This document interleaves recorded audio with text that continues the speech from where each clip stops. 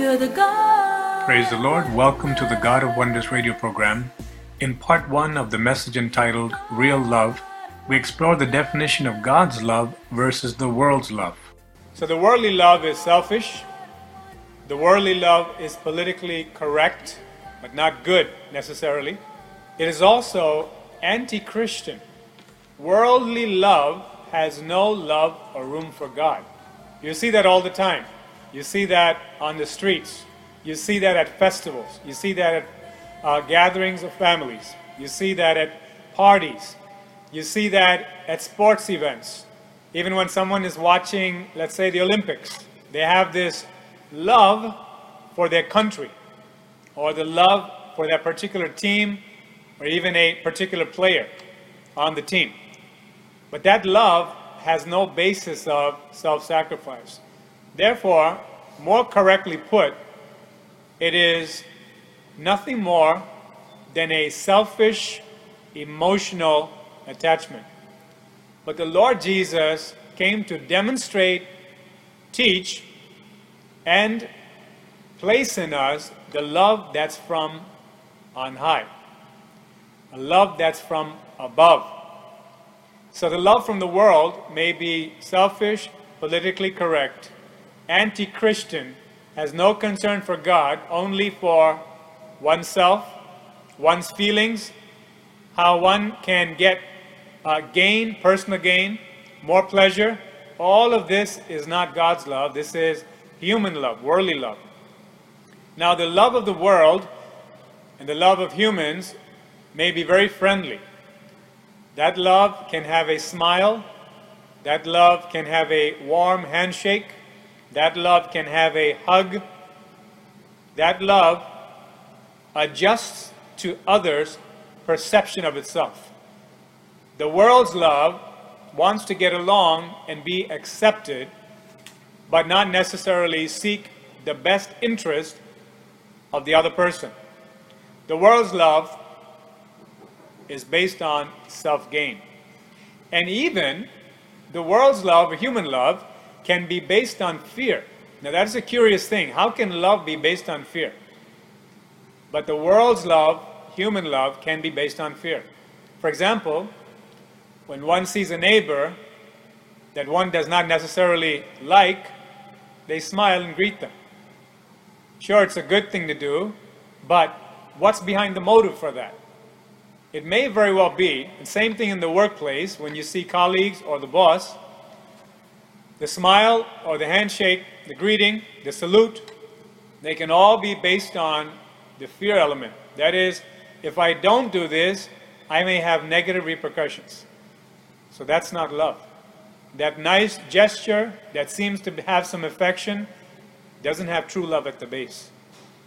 So God's love is none of these things.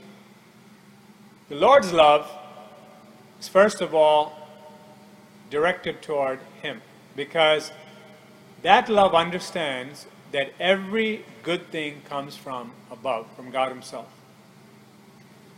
The love that comes from God is also emotional. It's also very passionate, similar to the world's love. Just as you see someone at a stadium cheering their favorite team with all the passion, or in a political campaign for a particular party, or a candidate with all the passion, or in a particular union in the workplace with all the passion, God's love is also very passionate. The difference is the placement of that love and the motive of that love. Where does that love spring from? What is the interest of that love? And where is it actually placed? The world's love cares more about man more than God.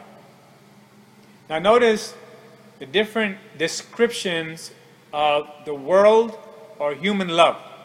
It can be strong, it can be emotional, it can be passionate, but it is, at the end, nothing at all. Because there's no self-sacrifice, there's no actual concern for the best interest of the other individual, there is no principle by which that love stands and does not move. It's very flexible. That love in the world can be motivated by fear. That love in the world is motivated by a love for man or people more than God himself. The Lord Jesus said this in Matthew chapter 10, verse 37. And we ought to check ourselves as the Lord gives us this word to see whether our love is unpolluted, whether it is undivided, whether it is the pure love of Jesus Christ. Because there's a vast difference, as we are seeing right now, between the world's love and God's love. Human love, as we said, will go toward man and not God. Matthew 10:37, the Lord Jesus said this: anyone who loves their father or mother more than me is not worthy of me. Anyone who loves their son or daughter more than me is not worthy of me. Now there is a verse that is quite controversial to many people deep in their hearts. Even though they read these things, within their heart, they haven't come to a conclusion that I will stand on God's word and love him first and foremost. When they have the confusion about the doctrine of love, the biblical doctrine, and the practical application, the confusion sets in their lives. When the confusion comes in, all kinds of compromise and sin continues to grow within not only the person, but the people upon whom this person places his or her love. It's inevitable. Because God's love is not there, at the very end and ultimately, only death can result. What do we mean? You're familiar with a very oft-quoted scripture, the book of Romans: the wages of sin is death. The wages of sin is death. That is, everything that we do that is not pleasing to God, when we serve sin, the result is death. It has to be. Similarly, human love ultimately will bring sorrow. This is something that we need to settle in our minds. Only then will we be able to stand for the truth of God about his love and hold fast to his words and be an agent in his hands to bring others to the love of God. You see, as long as we're entranced and held fixated by the human love and all the niceties, the nice things about the conversation, about relationships, we will never be able to draw people to God's love.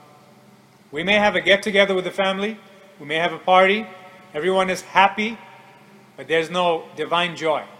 Everyone seems to hug each other, they seem to shake hands, they even exchange gifts. But without God's love, that human love will one day come to nothing. That is the stark and harsh reality for those who refuse to receive God's love. So as a Christian, we receive God's love when we commit to him and we accept that he died on the cross for us. We leave sins. But as we look closer, when the will is not in line with God's divine love, the real love, our life will not be a shining testimony.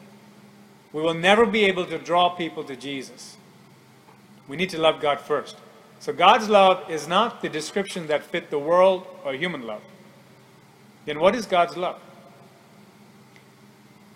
If the Christian who leans toward human love, by and by, begins to separate from that straight and narrow path and brings in compromise, then what does the Christian who embraces God's love look like? That person will put God first. The honor of the Lord comes first.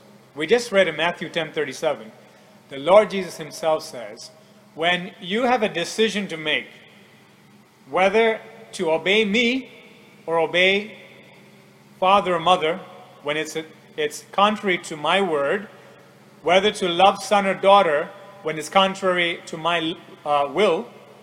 For example, God may ask us to send the child, son or daughter, when they're of the right age, on a particular task for God. Perhaps it's the mission field. Maybe the Lord will ask us, will you surrender your child for the gospel's sake?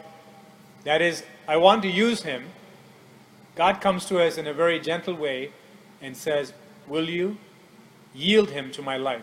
Human love will jump and say no. Human love will say, how can I bear to see the suffering of that child, all the things that the child must undergo? But God's love says, the same Lord who went to the cross is also the Lord of the resurrection. The Lord will never leave his children without his blessing and his promises. He'll always provide, and he will always give ultimate victory. That faith in God, the belief that the divine love is always the right love, will help me to overcome the natural human love. We remember Peter, before the Lord was taken away to be executed. Peter said, Lord, they're not going to do this to you. They will not take you away. I will not let it happen. Far be it from you that this should happen. He took the Lord aside, and he very forcefully spoke that to the Lord with passion. See the passion, human passion. This is what I can see is best. As far as I can see, this is the best thing. But we must remember, God is God, and he sees everything. And his will is always perfect, and he's the greatest lover in the whole universe.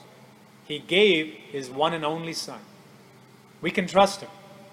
When the Lord came along and said, I have to go to the cross, and the human love from Peter came and tried to block or stop that, what did the Lord say? He said, get thee behind me, Satan.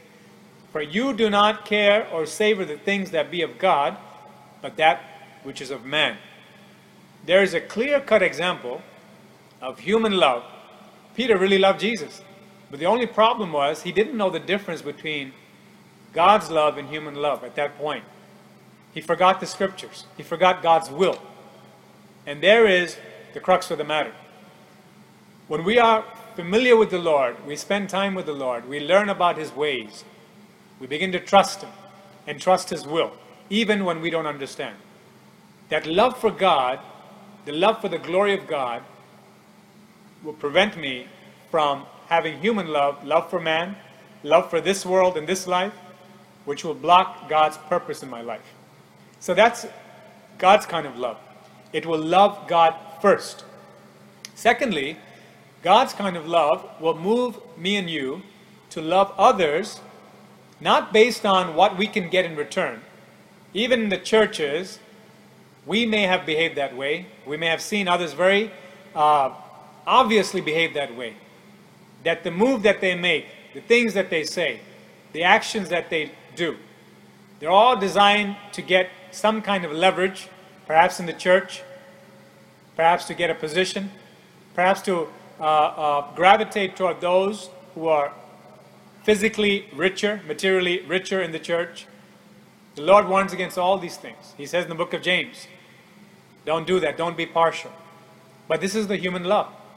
God's love, the Christian that embraces God's love, will say, I care nothing for those things. Whether this person can pay me back or not, in any shape, way, or form, I will choose to give my best to them and for them. I will genuinely seek their best interest. That is true benevolence. The love that seeks the good of another soul, never minding or concerned with whether they even receive a thank you. That's God's love. Please email us contact@elbim.org or write us El Bethel International Ministries, P.O. Box 966, Goshen, New York 10924, or visit us on the web www.elbim.org. Join us for part 2 of Real Love next time. May God richly bless you. You're the God of wonders. You're the God. Praise the Lord. Thank you for joining us for part 2 of Real Love by Pradeep Stephen on the God of Wonders radio program. Let's listen.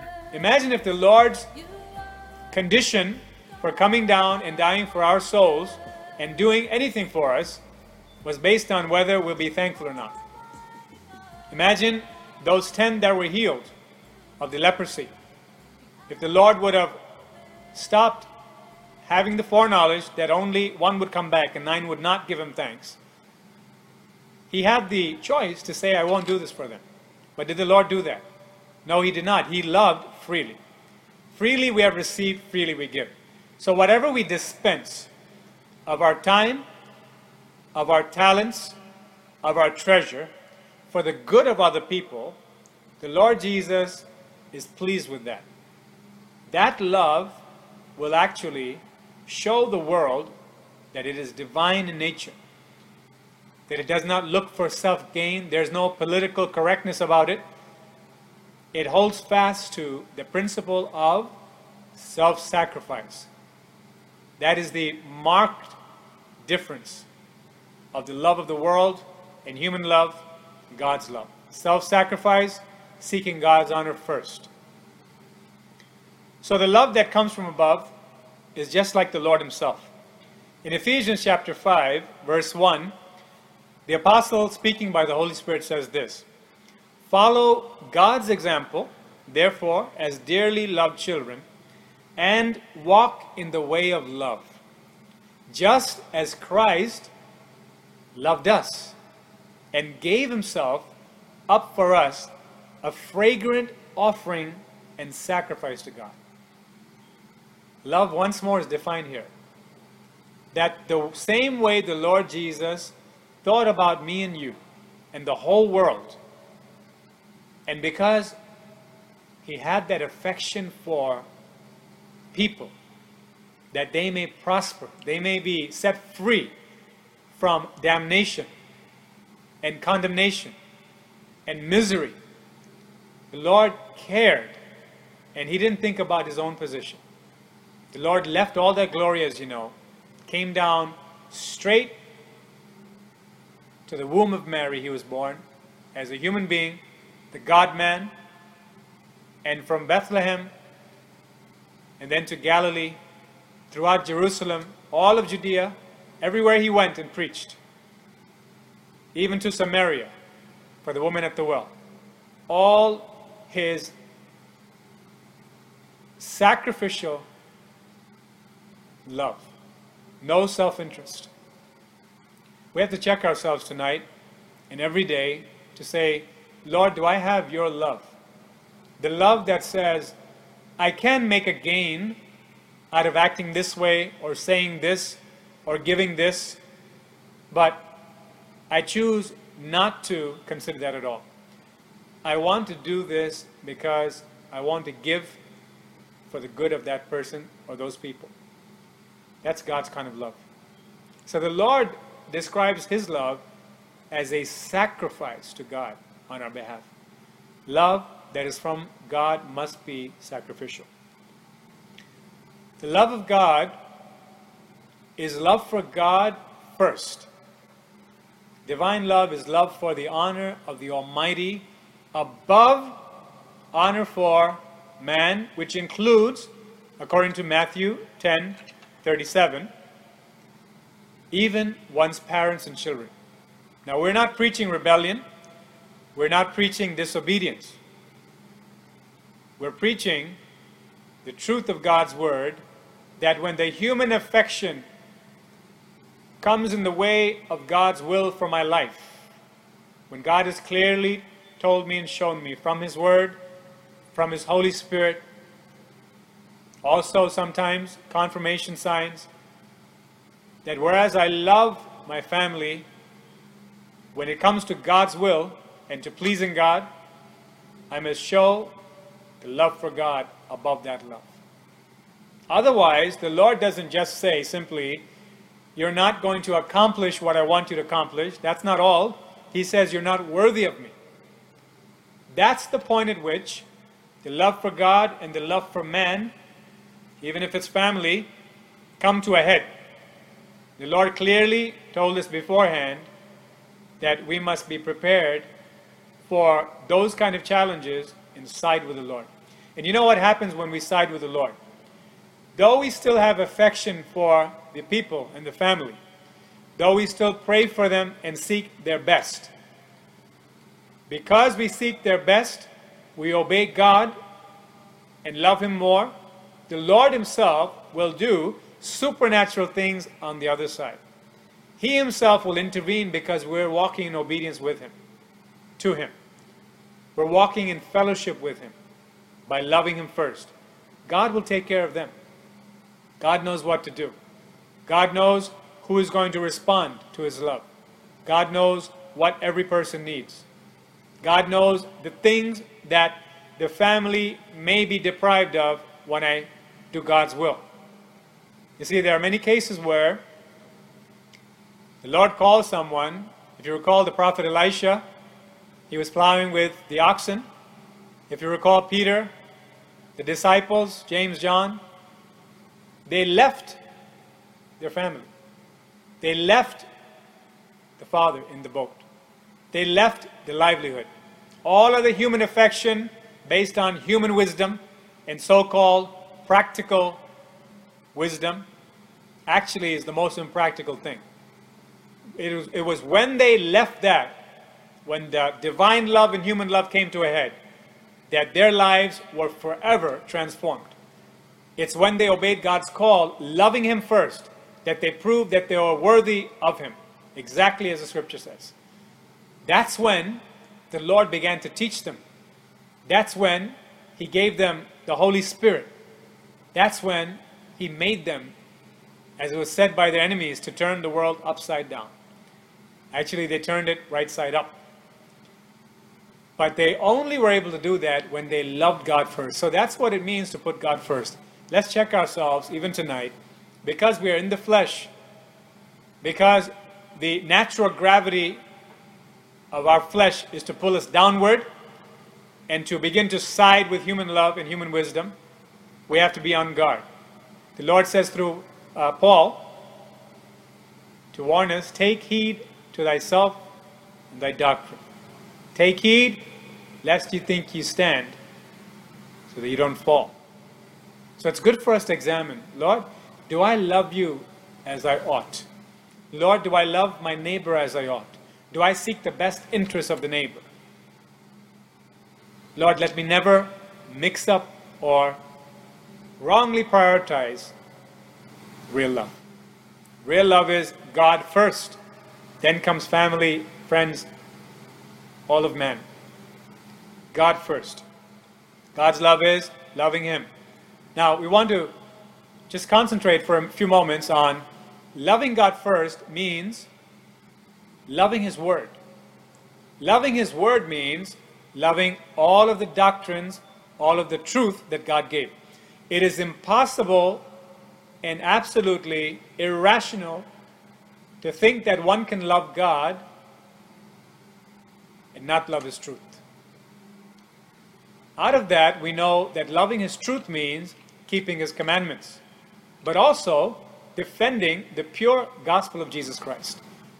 If I love God, I will love His Word. There is no separation. It is impossible to love one or the other, for one and both are the same. In the beginning was the Word, and the Word was with God, and the Word was God. In Revelation, the Lord Jesus coming down, leading heaven's armies, the saints, clothed in white, had written on His thigh, the Word of God. We cannot separate the Word of God from God, because God and His Word are one. He said, I have magnified my Word above all my name. So if I love God, I must love His Word. Loving God's Word means I hold fast to the doctrines. I don't let them go. You see, the danger is many people, they do good works, helping people, even in the name of God, and they have affection for God and people, which is wonderful. That's how we should be. But somewhere along the line, they have understood that I don't need to be too concerned with the doctrine. I can do the good works, the charity, help the poor people. I can pray, I can read the Bible, I can go to church, I can support the ministry, I can do all those things. But the Word of God is not such a big deal. To hold fast to the doctrines is not necessary. That is a mistake. Because of that, guaranteed, that love which they began with will begin to dilute and be polluted. They'll actually end up like a ship that started out in one direction. Slowly, by degrees, the rudder moves this way and ends up in a totally different direction. The love of God and the truth of God go hand in hand. It is the truth of God and the love of God that turns people away from sin. You see how the two cannot be divorced. The truth of God and the love of God turn people away from sin. When God said, "I've loved you with an everlasting love. I gave my blood to wash you from your sins. I have sanctified you.